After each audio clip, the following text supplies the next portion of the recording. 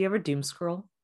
We gotta doom scroll all the time, especially now. Especially right now, I can't stop. And I feel like there needs to be a way to just take a pause, figure out how to not doom scroll.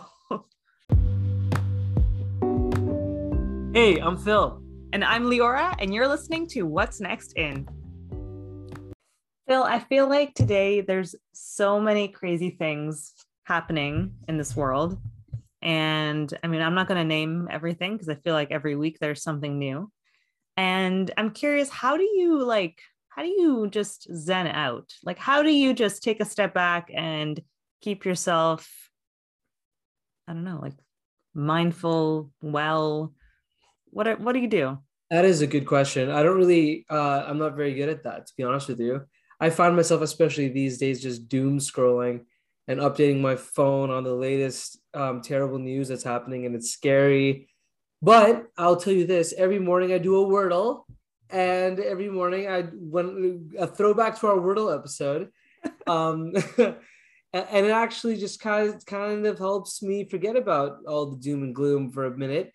And then I go on Reddit, and then I'm reminded of it all And then you're again. So back to the maybe I doom should scrolling. stop going on Reddit. How about you? What do you do? Oh, I feel like, yeah, throwback to our Wordle episode. As an aside, I realize I've done it for 50 days straight.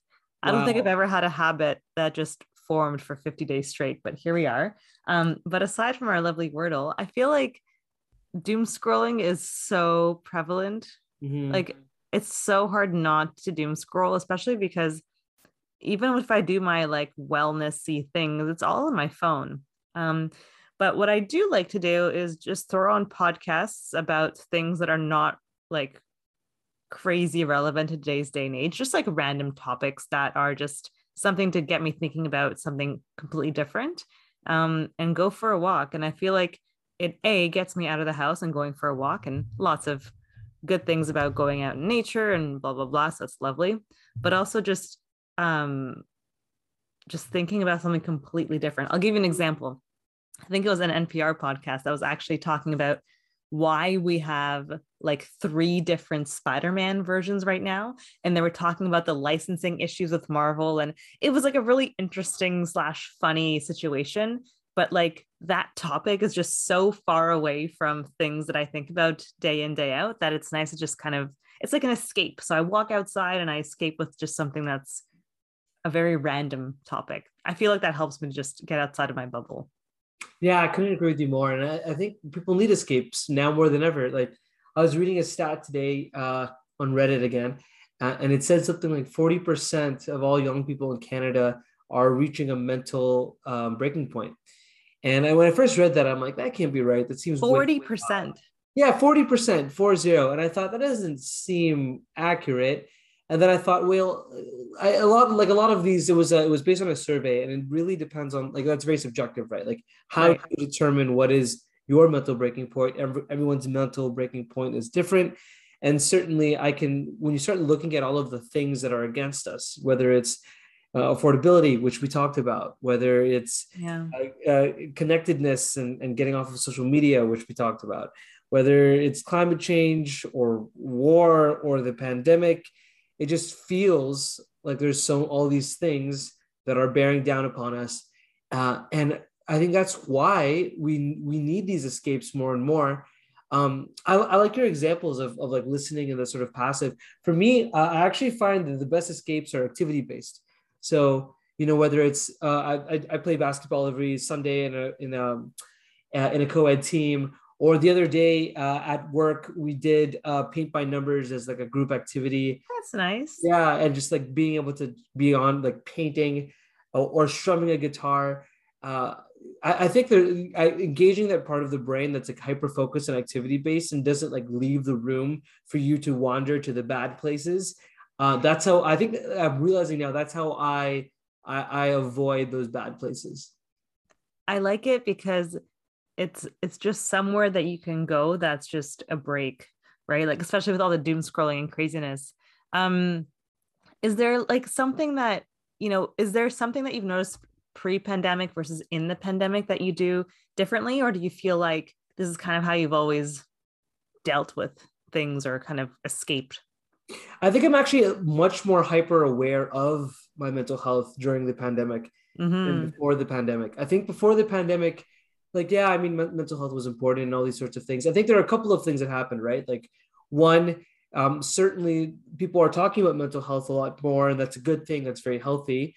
And then two, people's mental health was really strained because of the isolation of the pandemic and all these sorts of things. So it was just in general more top of mind. And so I started paying attention to it more. But definitely before the pandemic, I didn't really think about mental health the way that I do now. And now I think of mental health like normal health, right? Like Right. you should go get a checkup, you should eat healthy, you should exercise. That exact same thing, like just because you do that for your body, that also means you should do that for your mind, right? And your Yeah. brain. But I never thought of it that way. So, and I'm not really the best at doing those things consistently. Like I don't really like exercising unless it's activity based, and I don't Right. really do things like I don't meditate or do things for my mental health again unless it's kind of activity based or something specific like that. But how about you? Like, have you always thought about mental health, and has that changed or your thinking changed at all during the pandemic? I think similar to you and probably similar to a lot of people, it's, I was always aware that, it's important to acknowledge if they're, if something's off. But I feel especially during the pandemic, just like you mentioned, it became less about, this separate category, mental health and other health. It really became kind of this like full picture of like, how am I doing from just a general sense? Like I talk about like, like wellness in terms of health, wellness in terms of mind, your physical self. There's so many different aspects of it. And so I feel like, especially kind of having the privilege of being home, I've started trying to, do those walks a lot more. I've started to try to be a bit more diligent with yoga, but even meditation, and it's not something I do daily or really have a set routine, but when there's kind of more stressful moments in life, just taking a step back, which I find that pre-pandemic I was really bad at. You just kind of like trudge through your day as quick as you can and on to the next one. But especially with the pandemic and everything that's happening now, trying to be, slower and more mindful around like checking in with yourself and figuring out like what you can do to just have those escapes, have those moments that are, um, you know, help your full self. Yeah, I really like that. And it's like the more holistic approach on what it means to be healthy as a person, both your body and in your mind. And, when I was growing up, like I reflected on this a bit because so my little sister is 11 years younger than me. So there's a bit of a small generational thing, right? Like I think she's just the edge of Generation Z. And I like when I was in high school, we didn't really talk about mental health that much. And growing up, like my family never really paid much attention to it. And feelings, I mean, I come from kind of a traditional Filipino immigrant upbringing. So it's very conservative emotionally in that sense. And everyone has a kind of, Yeah. um, a role to play in the family. The dad is the dad, the mom is the mom, the child is the child. And you don't really talk about your feelings. You don't really talk about your mental health. But my sister, and I think her generation is much more open about talking about mental health and Yeah. are much more vulnerable with each other about mental health than I think I was when I was that age, or that I even am really now. I mean, like we're having this conversation, but uh, I think that there's also like a double-edged sword to that too, because on one hand, it's important to talk about mental health, but it's on the other hand, it's almost dangerous if you talk about it superficially, right? Like, and if Yeah. you hear about like this virtue signaling, like, oh, let's talk day, like, yes, Belle, it's a good thing that you've brought that up, and it's really nice, but like, is it how much of an advertising campaign of that is there involved Yeah. around the business of mental health and wellness and all these apps and all these sorts of things make it feel a little icky to me too. So Hmm. I'm still trying to figure it out, like how to like measure, how to maintain, how to just communicate and understand mental health for myself, let alone for other people. So I'm curious what you think about like the business side of wellness and how that's popped up over the last few years. Yeah, and it's funny because I feel like it's such an important topic, and I'm glad that, as we get into these generations that, it's being a lot more common to talk about it and commonplace to share it. But with that, like you mentioned, it comes as kind of like capitalism sense of wellness, right? So you see all these ads for, being targeted for, what's your perfect like wellness day? Like you need the candle, you need this, bathtub bomb, you need all these different things. And once you have all of these things and you have that perfect like picture moment, like that is wellness. Or, often there's these like campaigns like recharge that one night, like take the bath, do the yoga, face mask. Anyways, I'm babbling here, but I think that it's unfortunate because what that means is it's kind of making you think that wellness is like this one instance. It's like, Yeah. okay, I can like be, extremely over my limits, not feeling great. But hey, if I take off that one day, or if I, spend the evening with my, Netflix in my bath, like that is it. I've Wellness is a check mark. I've done it. I'm well. And sure, that's fine and dandy. That's nice. But I think that it's important that the kind of underlying message doesn't get lost, and that it's something that you continue. You do it kind of day in, day out, not necessarily daily, but it's something that really becomes part of how you live your life, as opposed to kind of taking a moment out and saying, okay, wellness check, I've done it, next. It's something that I think should become habitual. Yeah, no, that's a really good point, and I couldn't agree with you more.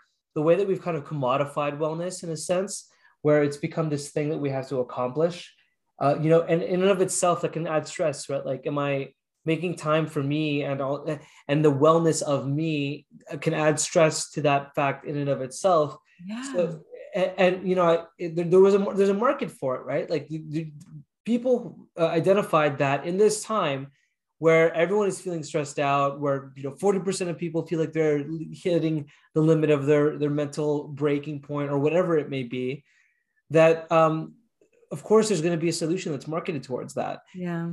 And so that then begs the question then, like, what do you think is next in that space? What do you think is next in whether it's wellness from like a commercial standpoint or wellness from a personal standpoint? How do you think the topic of mental health and wellness will evolve? It's a big question because, and there's so many different facets of it, right? There's everything from, yeah, like we mentioned, like your mental health, your physical health. There's so many different pieces of it.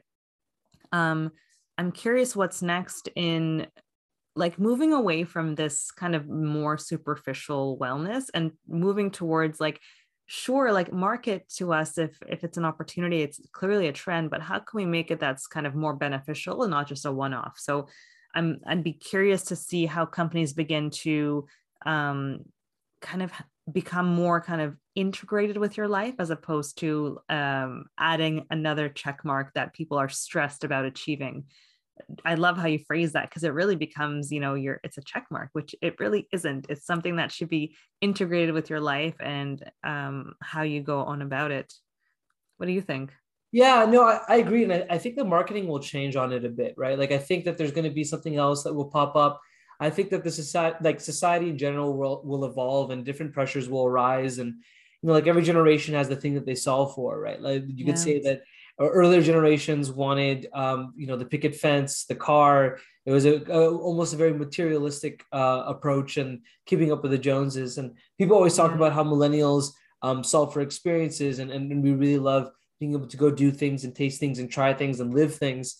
I'm not really sure what Zoomers want yet. Actually, I haven't really looked into it, but I think it's, they haven't reached to the point where they're in the consumer market in order to purchase and be catered to with enough buying power.